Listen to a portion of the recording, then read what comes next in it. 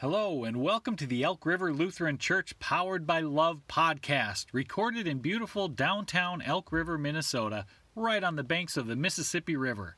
Today we'll explore the Bible, life, and faith. So sit back, relax, and enjoy some sacred wit. To be powered by love is a spiritual thing, more than a feeling. To be powered by love. Don't take money, don't take fame, don't take no credit card to ride this train. It's strong and sudden, it's cruel sometimes, but it might just save your life. To be powered by love. Good morning. My name is Terry Yelton, and I bring you greetings from Luther Seminary, where I have had the privilege of teaching for many years, and of which you, know it or not, have been in partnership with. Jeremy, your most recent intern, and some of our graduates have served here, and so I know of you maybe more than you know of me. In fact, have watched you a little by the river doing worship, at a table during Lent in a pandemic, and some things like that. So it is a joy to Nathan to be here with you all this morning. It's the obvious question in these stories, perhaps, but have you ever lost something, or have you ever been lost? It's kind of the theme of these stories here for us today. Maybe it's your keys, or your wallet, or your purse, or maybe you've been with a group of people, maybe at the state fair or something, and you've lost yourself, right? You've been split away from the group that you came with. Or maybe you yourself have felt lost or been someplace you couldn't quite find your way. Put yourself in one of those times when you were lost. What's it feel like? What were the circumstances? What was going on around you? I'm the kind of person that tends to lose my keys. That's one of the easy lost stories that comes up for me, and frankly, it's kind of annoying. Anybody with me? Mm-hmm. So to overcome this tendency, I created a routine. So as I come in from the garage, I put with those little command strips, this little keychain to hang my keys on right when I come in the door.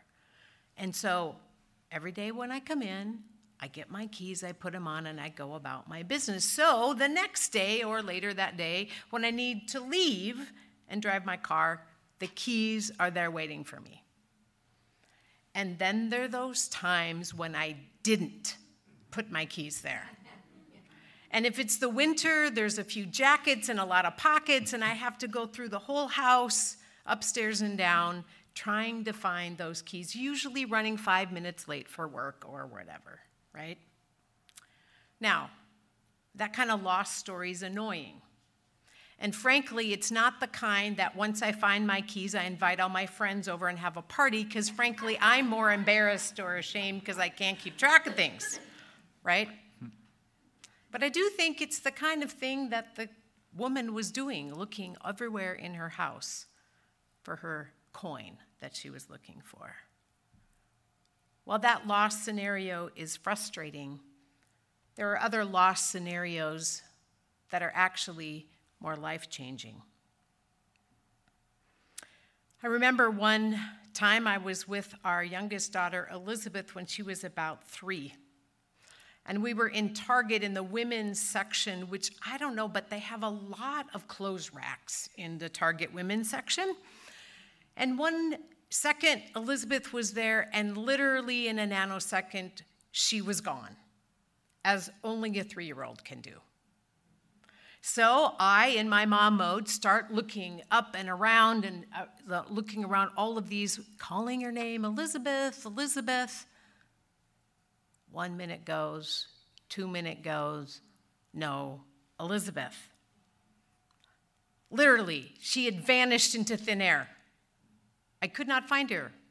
And suddenly my mind starts going, all the bad things that could happen. And rather than panic, I tried to put my fear and anxiety at check, take a deep breath, and retrace my steps. Elizabeth, Elizabeth. And I looked not only around and under, but over. And there in the middle of one of those circle racks of t-shirts, probably all color-coded, was Elizabeth.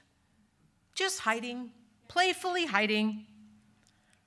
And when I saw her and she came out, this mom gave her a big hug and said something pretty stupid like, "You know, you were giving your mom a heart attack there."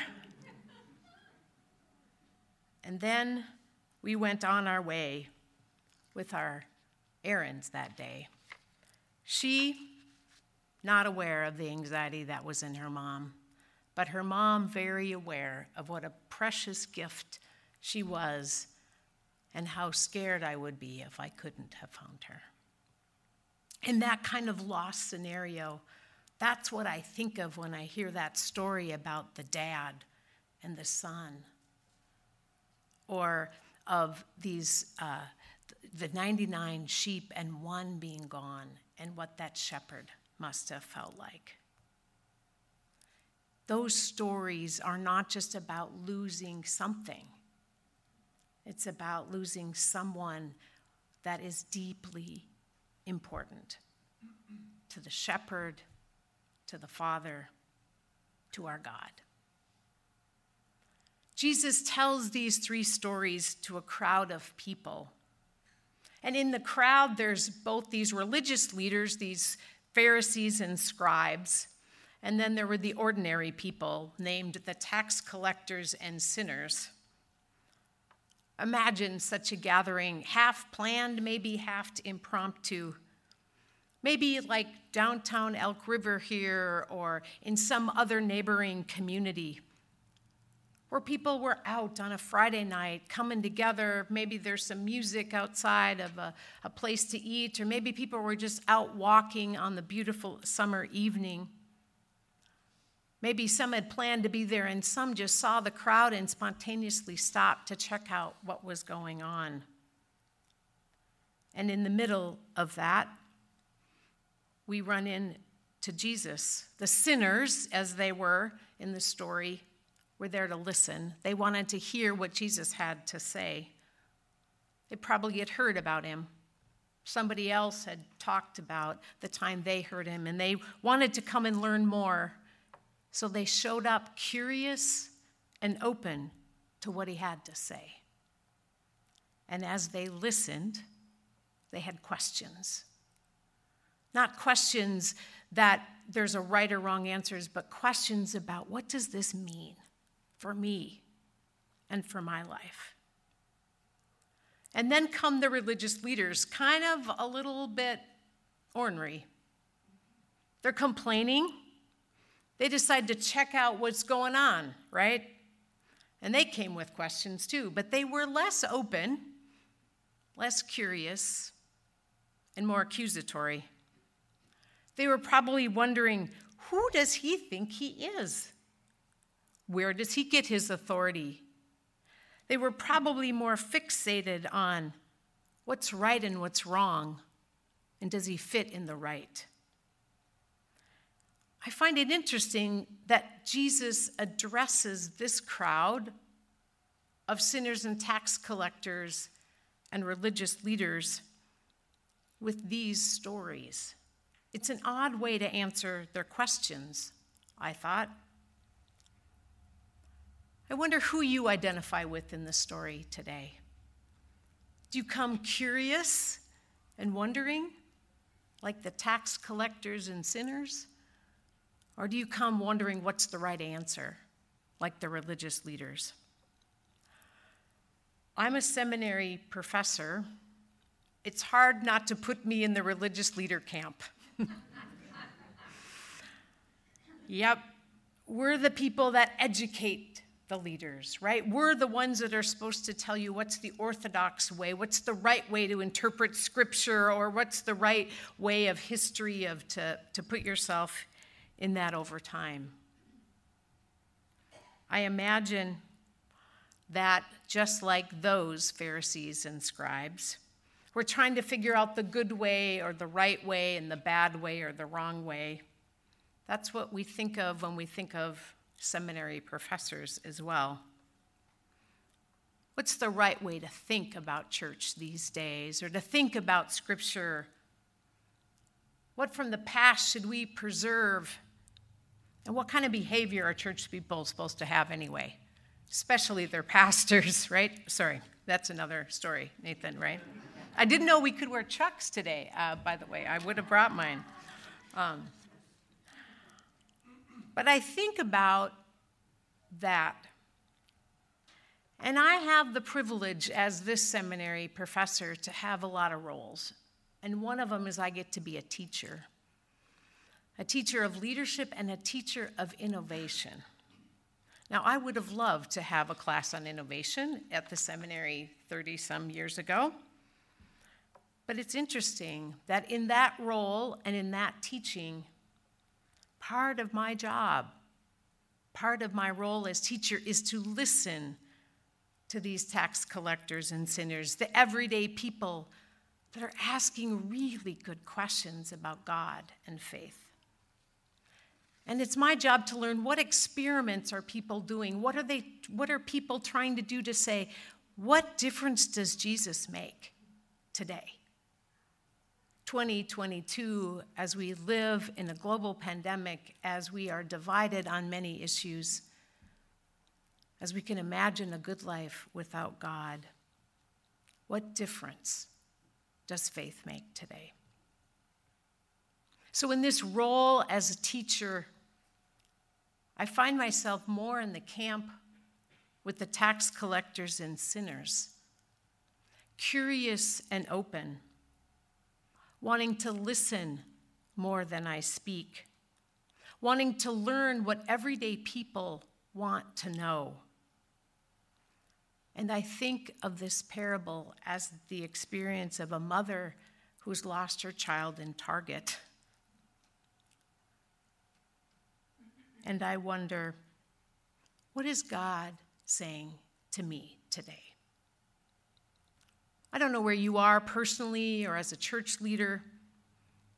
I don't know how you hear these stories that you heard today. Do you feel like the one that complaining that you really wish we could go back in time and live church as it was, fill in the year? Are you worried about the churchly things, the carpet and the format of our worship? Or are you more curious? Do you have questions about what difference Jesus makes today in your life and for the people that you know around you? Or maybe you're in a season of life when you feel a little lost and you'd wonder how Jesus could help you find your way.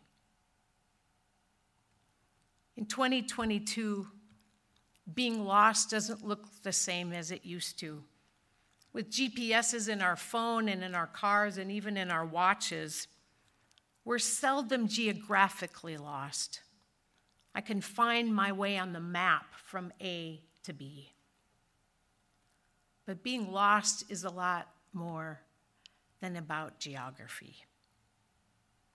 Being lost is about being separated from the people, our people, that we love and care about. It's like being separated by miles from family members going through a tough time, and all we want to do is be with them and hold them.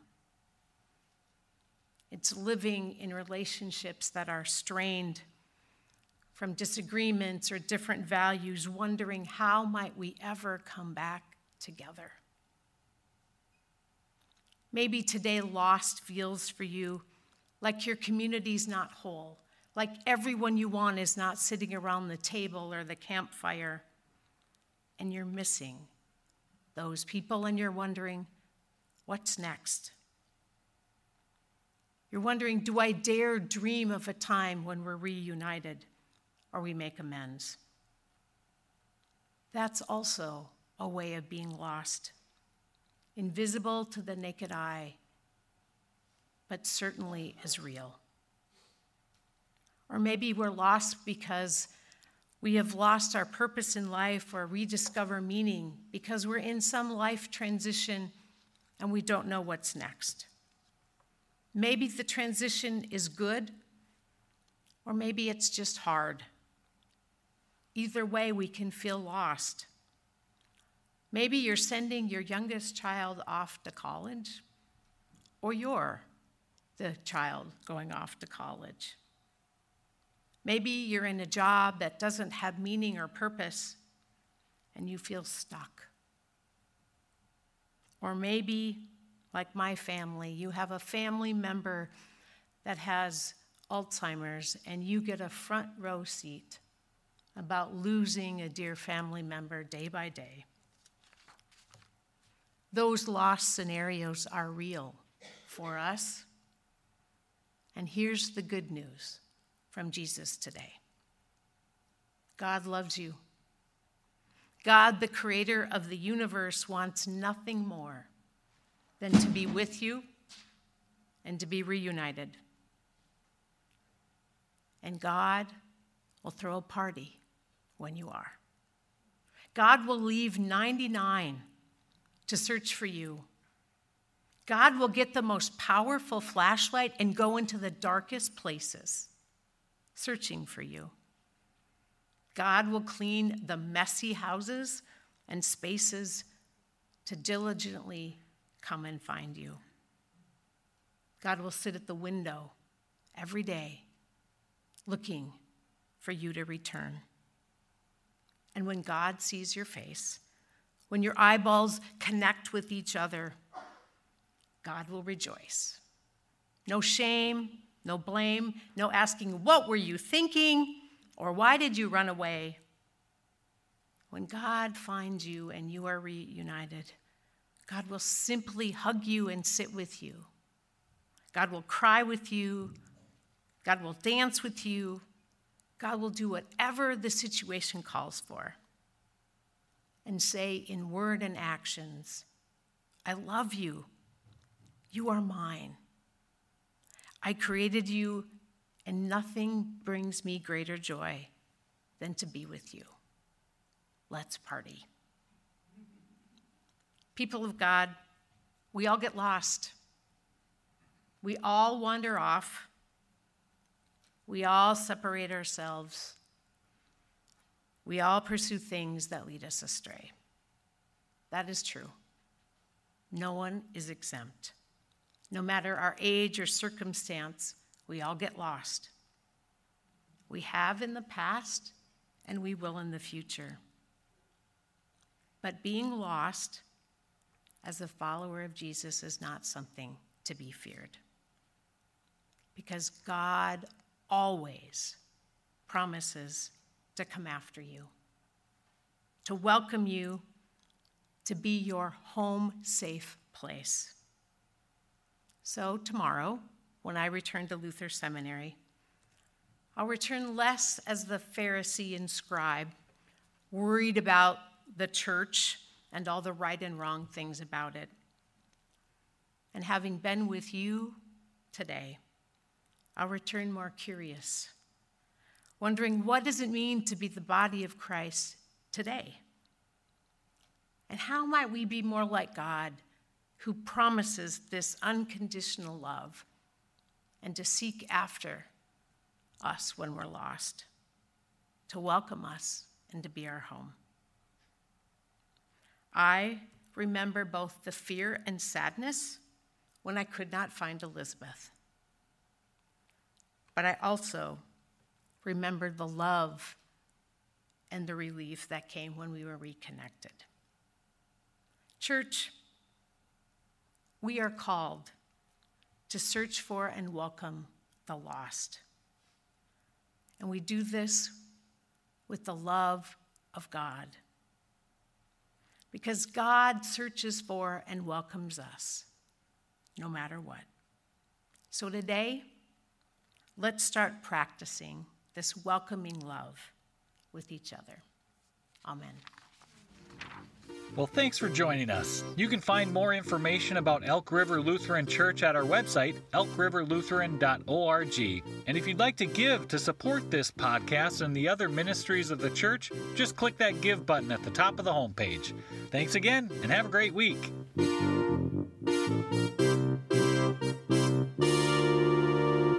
Don't take money, don't take fame, but it might just save your life to be powered by love.